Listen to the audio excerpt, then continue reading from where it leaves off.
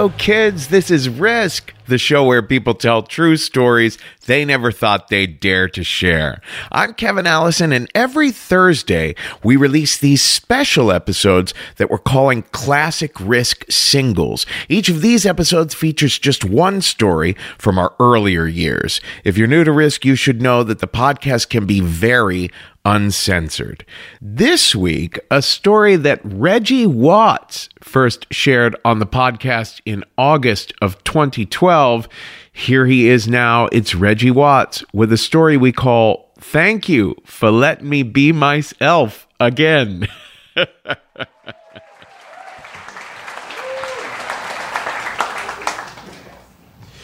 All right. This is a story about a young man and some drugs. The young man is me. Not anymore, but I used to be a very young man, incredibly young. Very young. One of the youngest men you've ever met. But I don't know how many of you guys are kind of extroverted, but you find that there are like some things that you're really uptight about, and some hidden things that you don't find out until certain kind of crucial moments. But in this particular situation, I would have been about 27, I think, 27. I was working in a health food store called Mother Nature's in Seattle, Washington, on the base of Queen Anne Hill.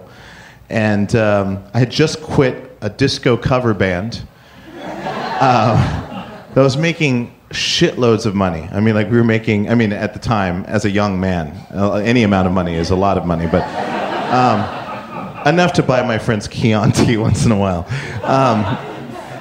So I was rolling the Chianti, but at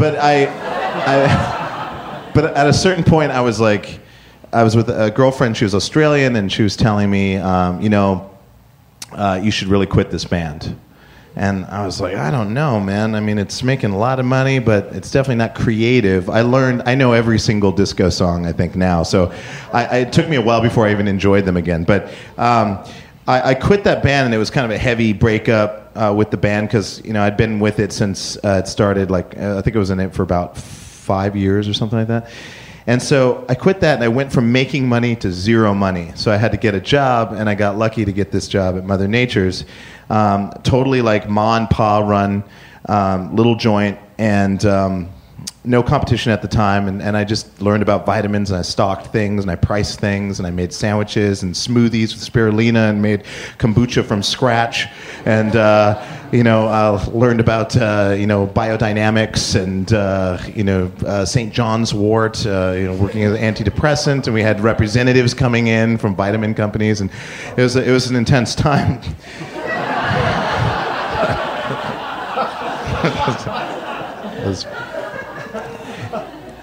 And I broke up with the girl from Australia. She went to Japan, and she said she was dancing. And she would send these pictures of her in these kind of weird outfits where she was almost topless. And I was like, oh, that's cool. Okay, yeah, kind of like Vegas thing. And then she writes me a letter saying that she'd been seeing someone, and in a weird way, I was kind of relieved. I was like, okay, great, because I wasn't sure about that relationship anyways, so that was an easy out. And it was still emotional, but, I was living in the house that we were living in together by myself while she was in Japan. So we'd broken up. So I was single, and I was working at the health food store, and one day, this girl walks in, really super cute girl. At the time, she probably would have been 21 or something like that. And she walks in. She's a friend of one of the people working there, and she's talking, and I'm kind of joking around with her, and I don't know, we're hitting it off. And she's like, hey, you want to come by where I work, sometime this week? And I'm like, sure. So I go to this health food restaurant that's run by this old hippie dude in a weird part of Seattle.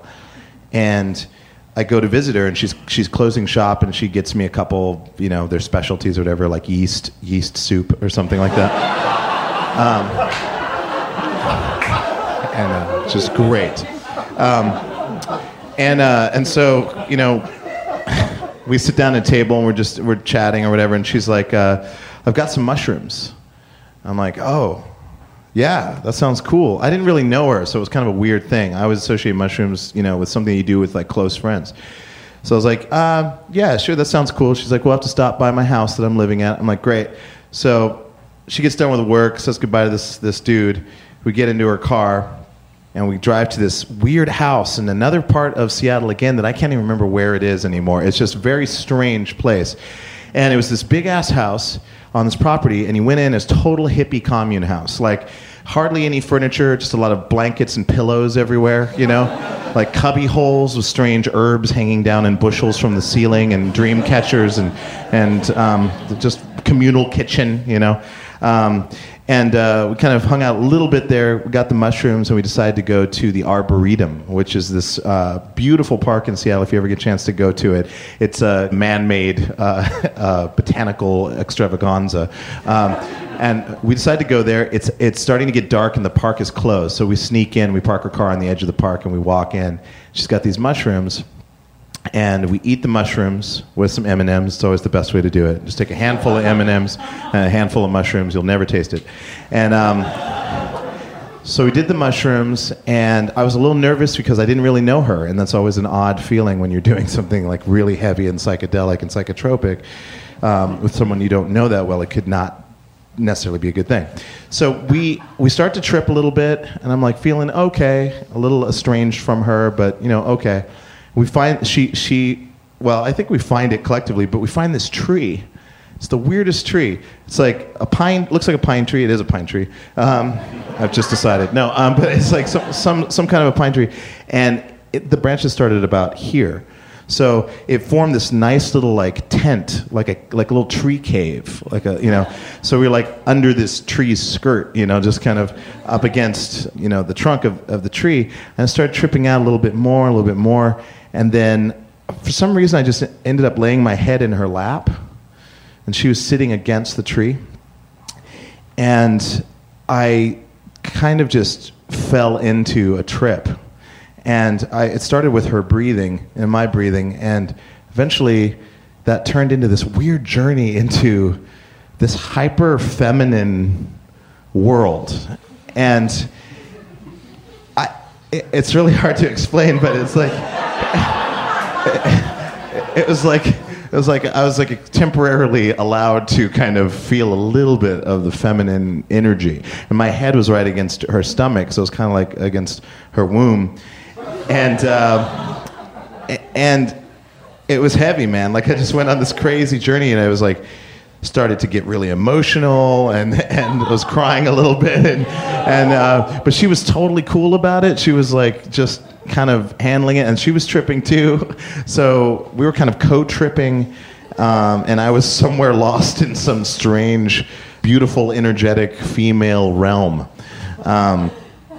And I stayed there for about maybe a little over an hour, and I got up slowly and kind of realized vaguely where I was, and we just looked at each other and we just like started crying. So in that moment, it just felt very honest and clean. Like every breath I took just felt like I was getting nutrition from the air, and us being in each other's presence was kind of letting me know that it's possible to connect with people even though you may not know them. This particular trip kind of ended with us roaming around the forest, doing some weird shit, hiding from each other, running around giggling, and then eventually trying to find her car. And but the best part about that whole trip was we became better friends and kind of quasi-dated, but then like only really 2 dates, and just became really good friends. And maybe a year and a half later, I went over to her house and we tripped on mushrooms again. And it was just me and her in this house that she lived in Capitol Hill. And I have a problem. I mean, I'm sure a lot of us have a problem with going to the bathroom, especially number 2, when you know that people can hear you,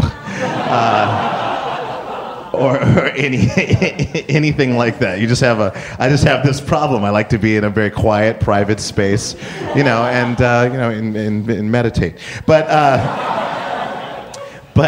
so I had to go to the bathroom, and I had to go pretty badly quickly because mushrooms sometimes can make you slightly incontinent, and also out of continent as well.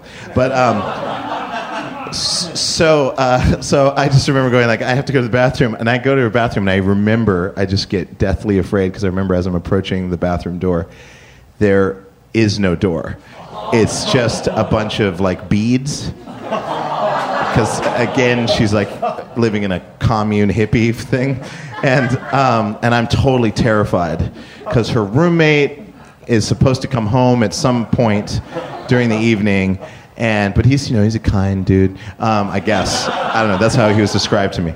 And I was like, I can't do this. And she took the time. This is so stupid. It was such a huge thing. She took the time to actually she just made it sound like it's no big deal. Just do this. We all do this.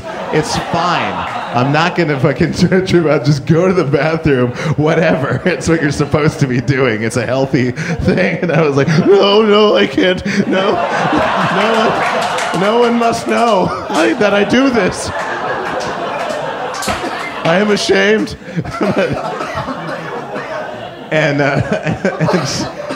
And she just she was like, listen, I'm going to go out in the yard. It's going to be fine. And it took me a while. It took me probably about like half an hour of being like thinking that any noise was like her roommate coming in or her coming back into the house to check on me. But finally, at one point, I just hear her scream in the backyard. She's like, just do it. And then I went for it, and I kind of just, I don't know, something happened. I did it. It was fine. I felt kind of weird, but then I was like, no, it's cool. No, it's cool.